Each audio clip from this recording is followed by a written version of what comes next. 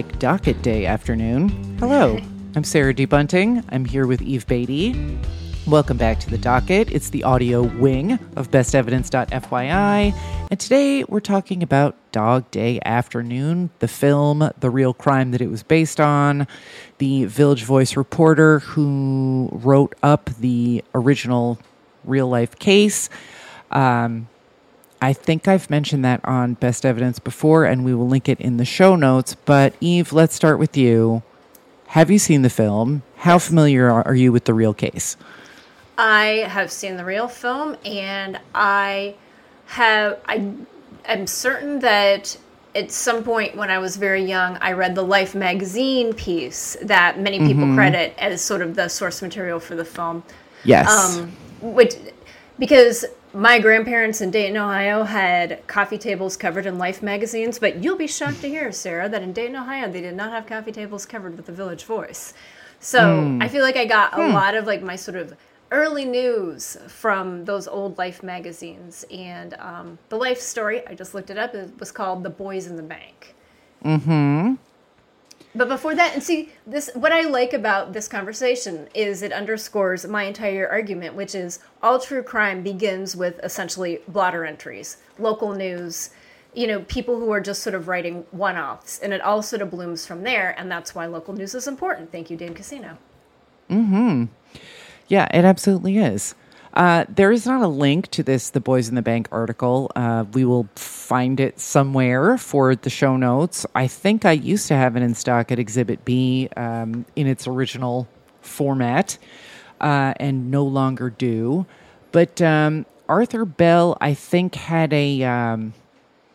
I don't know if he necessarily wrote up the case, but he had some kind of like... oral history of the film or something. I have to go back in our archives, but he was just talking about how he actually knew this guy, real guy. Sarah, he called the bank. He got a tip. Right. He was just there at the desk and he called in. So he was like the initial sort of person doing like the crime coverage. Mm-hmm. Yeah, we needed that guy. We lost him too early, but that must have been, I don't know. I would love to have been in the cab on the way to Brooklyn hearing that story. It's been a while since I saw the film, but talk about guys that we still need. John Cazale. Oh, yeah.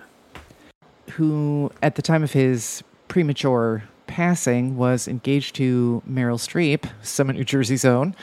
That guy, every now and then, I think about like whatever upcoming docudrama mob-related properties coming out, and it's like, God, it would be perfect for that. Fredo. We don't have him to kick around anymore. What a shame. I think he could really have rocked a bet crap. His percentage would have been like 88.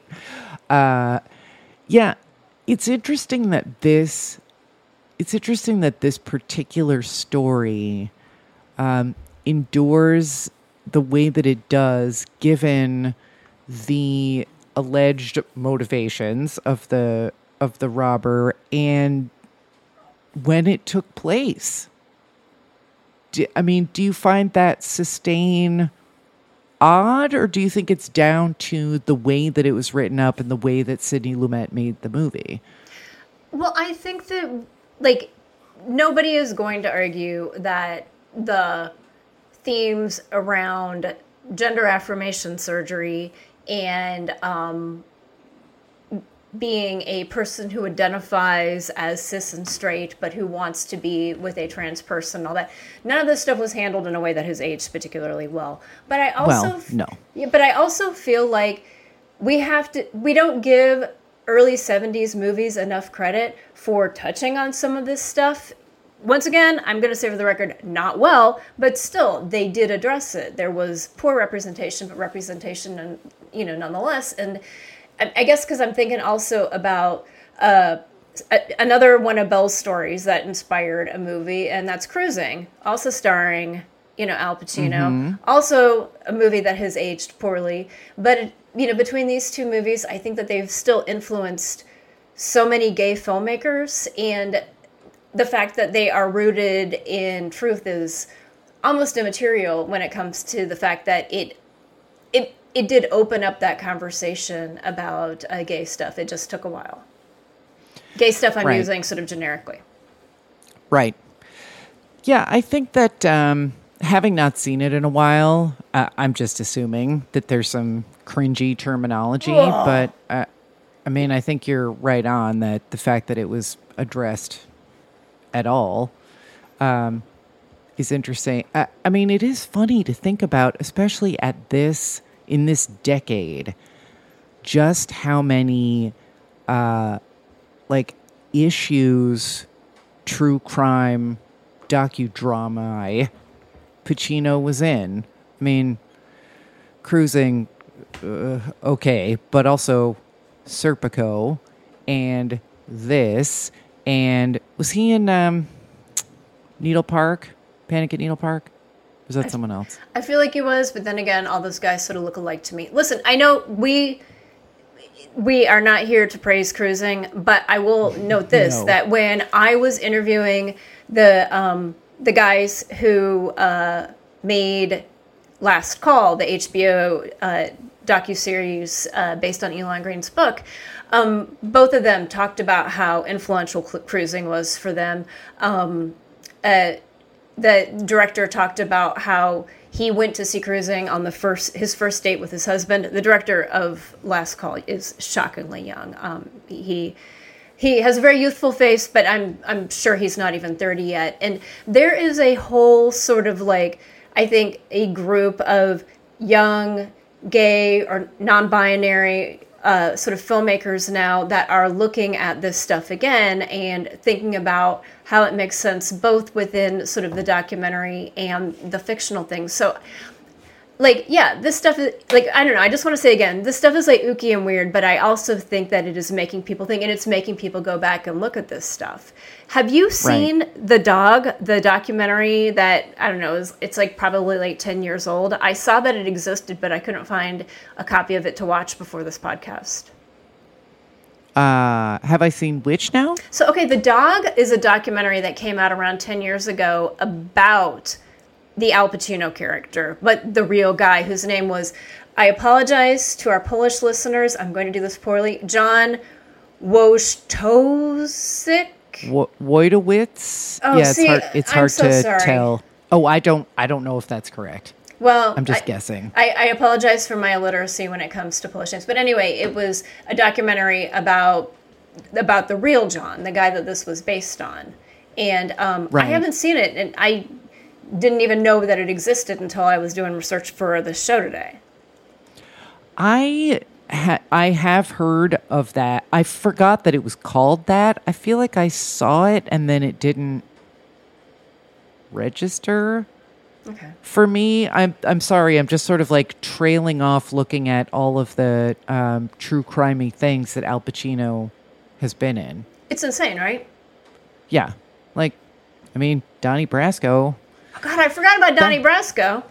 Yeah, that's a real guy who ended up trying to write novels, fictional Donnie Brasco solves crimes. And you know who else did that? Toma. David Toma. We've talked about it. It all goes back to Toma, guys.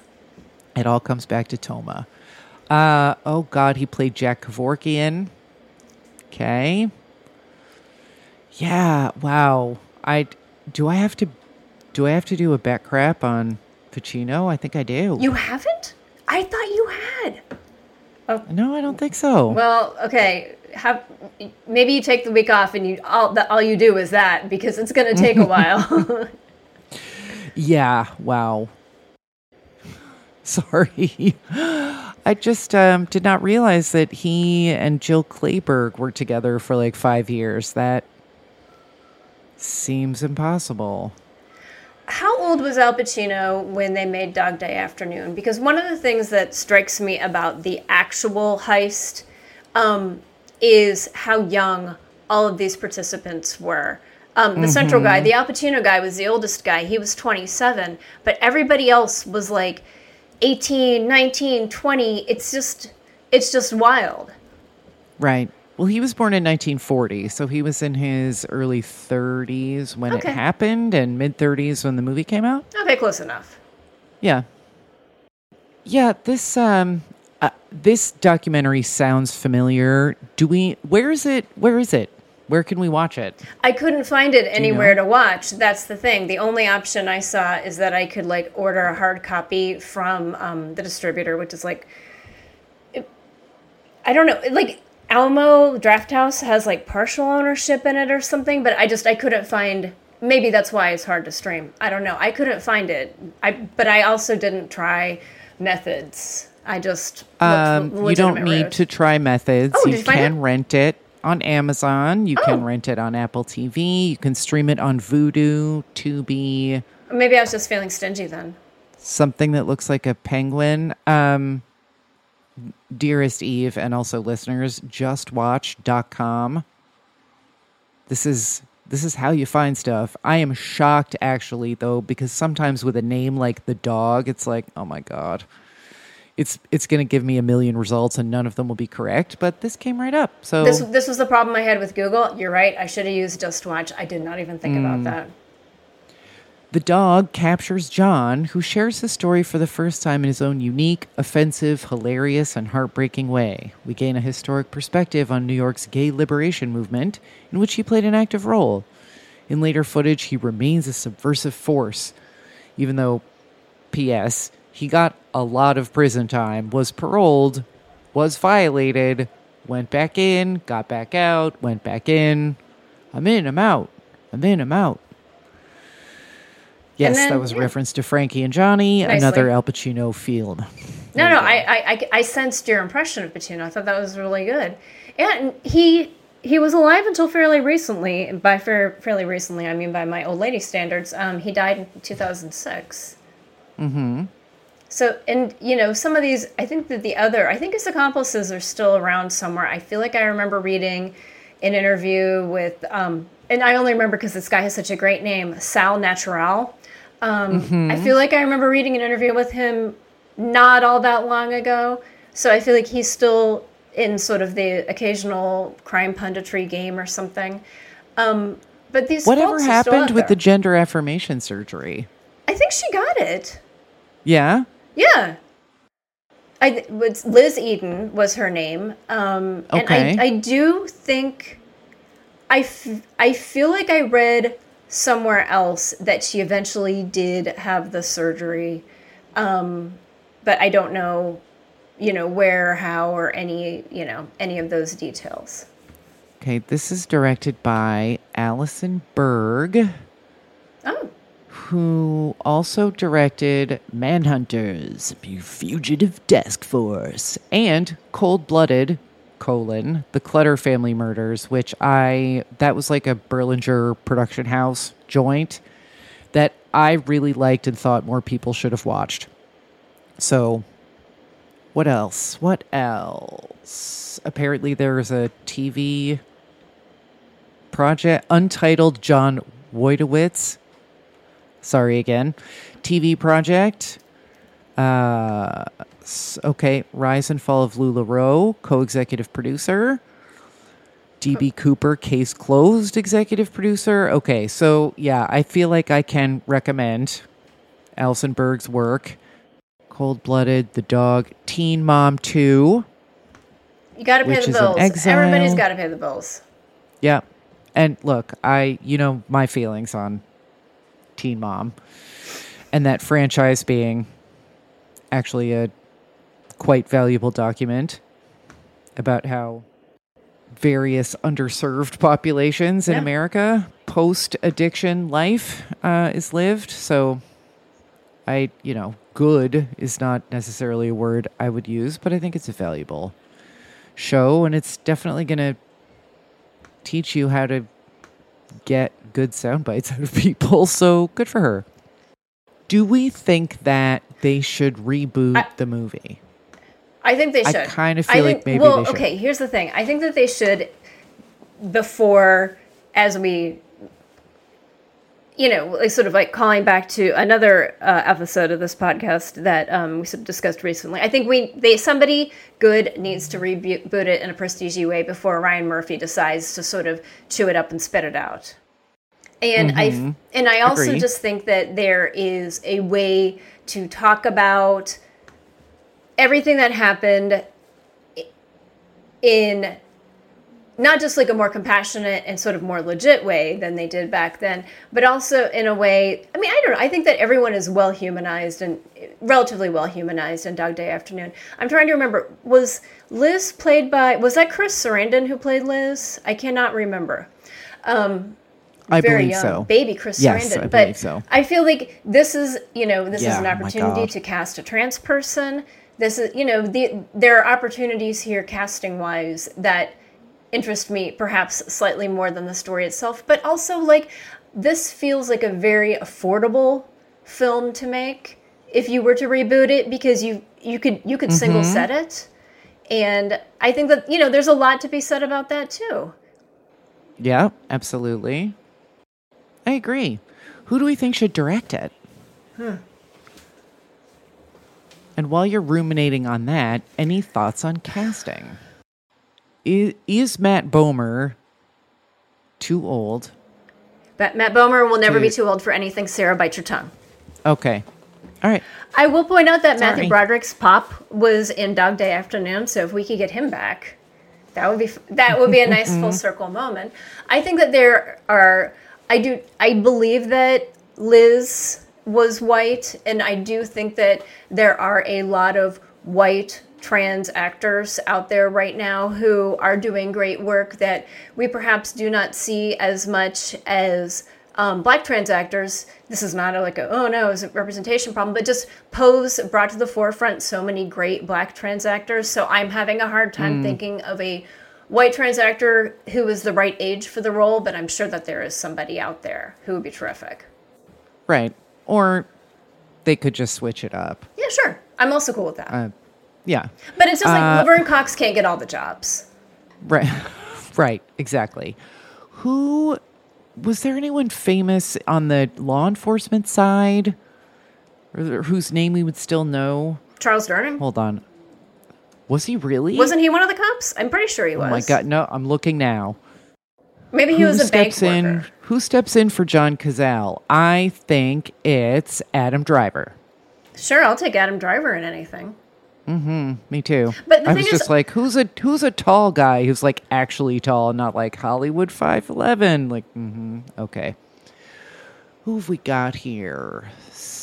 Carol Kane was in this shit. Oh my God. I think she played his wife, like his cis wife. Yeah. Because, I mean, this was essentially sort of a case of bigamy. He was married to a cis person and then in, obviously, an unsanctioned ceremony, married a trans woman. So. All right, so Charles Durning is in this. Lance Henriksen. He must have been like is 5 also years in old. this. Yep. James Broderick, Gary Springer, and someone... the character of Miriam was played by Marsha Jean Kurtz, who Law and Order heads will remember as the Pookie woman from the Lisa Steinberg ripped from the headlines episode. She is always just perfect on these Law and Order episodes, and I'm not sure who she would have played. Penelope Allen is in this. Hey, it's that guy Sully Boyer's in this. And Matt's dad, James Broderick. Yeah. We always forget that Matthew Broderick is a Nepo baby. Yeah. Oh, man. Nepo baby Ferris Bueller. Oh, my God. I actually have been watching Painkiller as we're recording this. Oh. It's just come out today, and oof. Really? I mean, this isn't what we hoped for when we all fell in love with him in War Games 40 years ago, but it's not a bad performance. I think we all said that when we watched Election, too. Yeah. I mean, this is basically Like, this is kind of a variation on the election role that it's like, I will make you despise me. Like, we're good, actually. I think that an Adam Driver, Matt Bomer-led Dog Day Afternoon reboot is just the thing. I just want those guys to kiss. Yeah. But we are not sure. We are not sure who else should be in it. We're not sure who should direct it. And we need your help to figure that out. So this is the problem with, the ongoing strike is I've forgotten who everyone is. They've been out of my consciousness now for a couple of weeks. And so I've deleted all that information. It's like being filled up with like information from like books and the news. Reality shows. Oh, yeah. Ancient seasons of The Amazing Race, which there's worse ways to spend your time, folks. I am not a Paramount Plus employee by any means, but it's there for you. I'm just throwing out Project Runway All-Stars this season. I'm enjoying it very much. It's on Peacock. Yeah, me too. See? Me too. Yeah. And no crimes. Yeah. Which is fine. Oh boy. I'm wondering when the real, like, noticeable to civilians uptick in repurposed, complete Garbaggio pan and scan true crime. It's just a matter of time. Yeah, it's got to be. Yeah. Yeah. I mean, it's coming. I just don't know when. So then again, I guess we'll find out. This episode is going to be coming out after the meeting between the the studios and streamers and the guilds that, as we record, there's a meeting scheduled for Friday where negotiations might resume. So who knows? By the time you're listening to this, the strike could all be over and the speculation could be meaningless. Everyone could be back at work. Yeah, it's true. Or we could be talking about who is going to be in the eventual biopic of that time that David Zaslav got stuffed in a trunk and driven to Burbank and left in a boiling parking lot. That's cool. Sign me up. Allegedly. Yeah. All right, folks. Casting help, biopic suggestions. We are here for all of it from you guys. So scroll down to the comments, leave us one, send us an email. It'll reach both of us, editorial@bestevidence.fyi and 919-75-CRIME. We are available via call or text. If you leave us a voicemail and it's okay for us to use it on the podcast, let us know that and we will do so. Thank you so much for listening. We will talk to you next time.